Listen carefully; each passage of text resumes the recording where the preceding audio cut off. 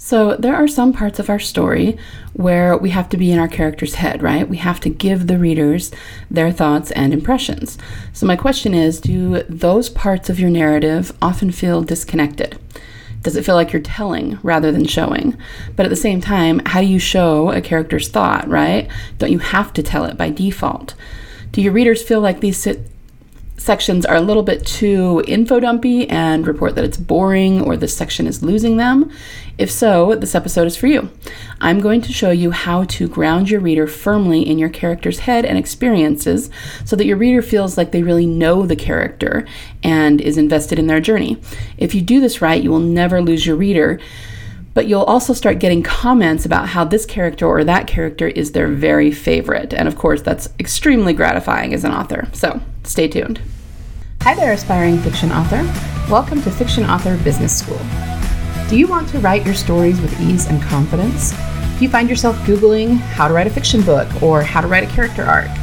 Do you want to create a fiction empire, but you can't even finish the story you're currently working on, and you find yourself doubting it will even be good enough? Hi, I'm Liesl. I too have been writing stories since I was just a kid. I wanted to do something about my fiction writing dreams, but got information overload every time I looked for writing help because there's just so much out there on the internet.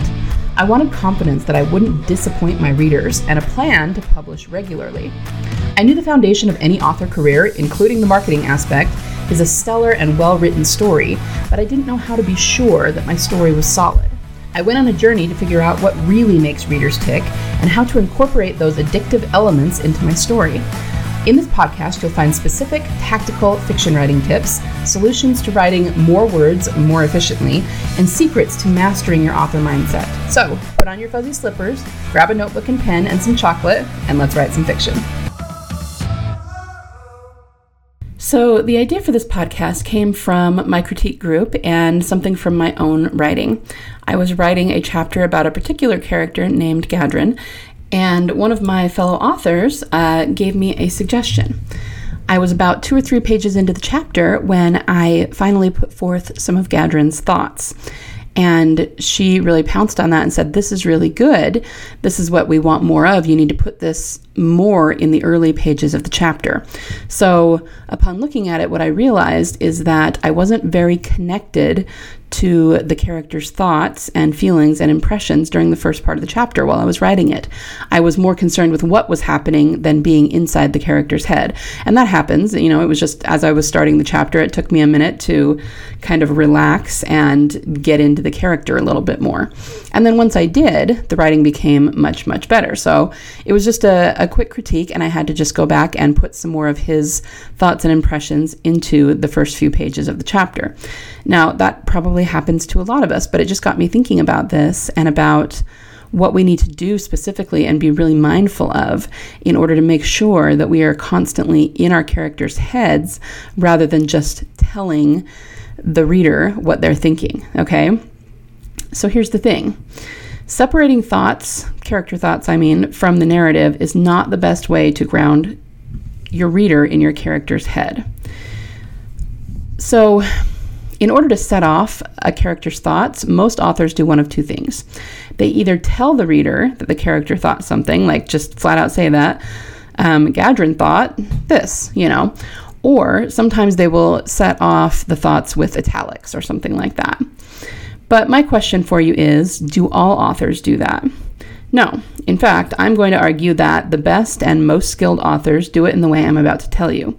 And understand that those first two techniques aren't bad. There is a time and a place for them, and I'm sure all authors use them sometimes, including myself. But as a general rule, there is a more effective way to do it, okay? So what are those 2 steps?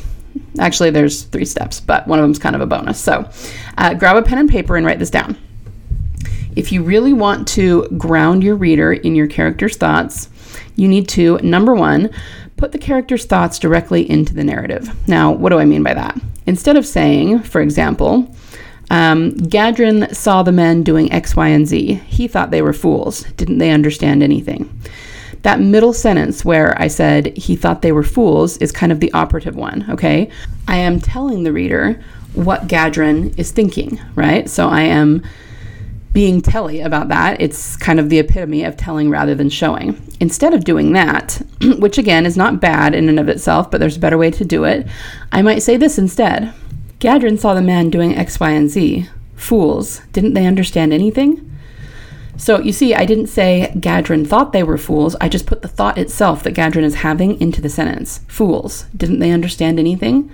It grounds us not only in the character's thoughts, but in his perception. That gives us a lot about his worldview, and it connects the reader to him very, very powerfully, okay?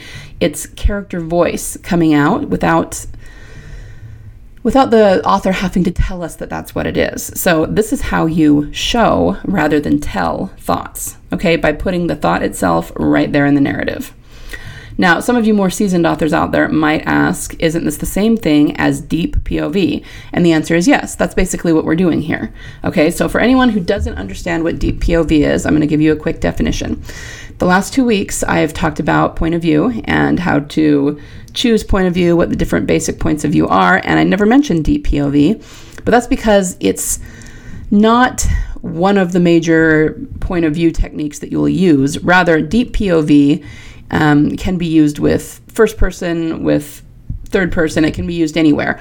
All it means is that, I guess sort of as it implies, you're going deeper. You're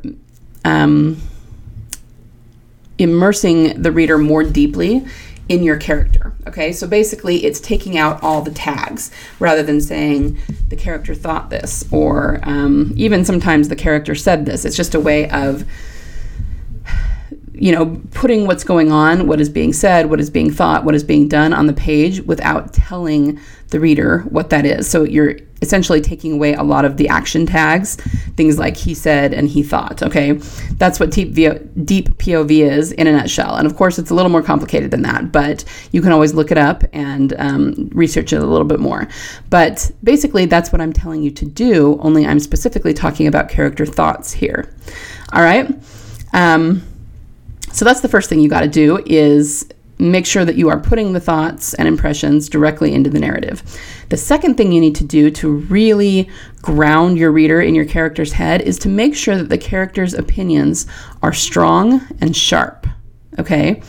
You don't want to say, oh, he kind of thought they were idiotic. No, that's really wishy-washy, right? You make sure that he's very firm and confident in his belief. Fools, don't they understand anything? You can feel sort of his derision coming through that, right? And you got to understand that no matter how strong you think your writing is, nothing ever comes across as strong on the page as you think it does, okay? Just the fact that you're transferring it to a medium, like a blank page, before somebody else reads it, it's going to get a little bit watered down. That's just the nature of the thing. So however strong you're making your character's beliefs and opinions, you need to double that. You need to make it almost feel over the top strong in order for the reader to really feel what that character feels and what they believe, okay? And then I said there was kind of a bonus step, and it's this. Make sure that whatever the belief or opinion is, it's being said in your character's voice, relevant to their time and their world. So once again, for Gadrin, I wouldn't say that guy's an idiot, because that sounds too contemporary, and this is a medieval fantasy world. So instead it was fools.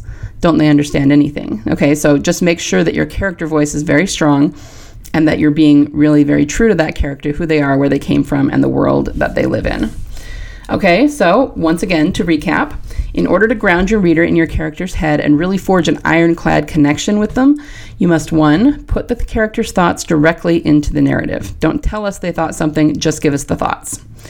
Number 2, make their opinions strong and sharp and confident, stronger than you probably think they should be, so that they come across on the page. And 3, make sure and use your distinctive character voice so that you can really nail down what this character sounds like when they, not only when they talk, but what they sound like to themselves in their own head when they're thinking things. If you can really nail that, then your readers are going to bond with that character, whether they're good or evil, very, very strongly. Okay? So, I hope that was helpful. This is just sort of a quickie episode today. And while you're still here, if you are struggling to finish your current work in progress, your current fiction project, Do you have the beginning but not the end, or vice versa? Are you stuck trying to navigate the saggy middle? If any of that is true, check out my free PDF if you haven't yet on how to plan the beginning, middle, and ending of your novel. You can download it for free at bit.ly/finish your story. And in the meantime, guys, get out there this week and give your characters some really strong thoughts and opinions. Hey, that's what makes it fun, right? It will bring you readers and fans who think your characters are awesome. And remember, there is always a market for awesome, okay? I will see you guys next week. Have a wonderful week of writing. Bye. Thanks so much for listening today. Before you go, would you be willing to do me a solid? If you found any value at all in this episode today, would you be willing to share it with other authors just like you in the hopes that they might find some value in it as well? Happy story crafting this week. Remember, only you can bring the world the unique story that you are trying to tell. Only you can succeed in your own unique way in getting it out of your mind and your heart and into a medium where it can reach thousands, if not millions, of salivating readers. You don't have to worry about failure because there is always a market for awesome.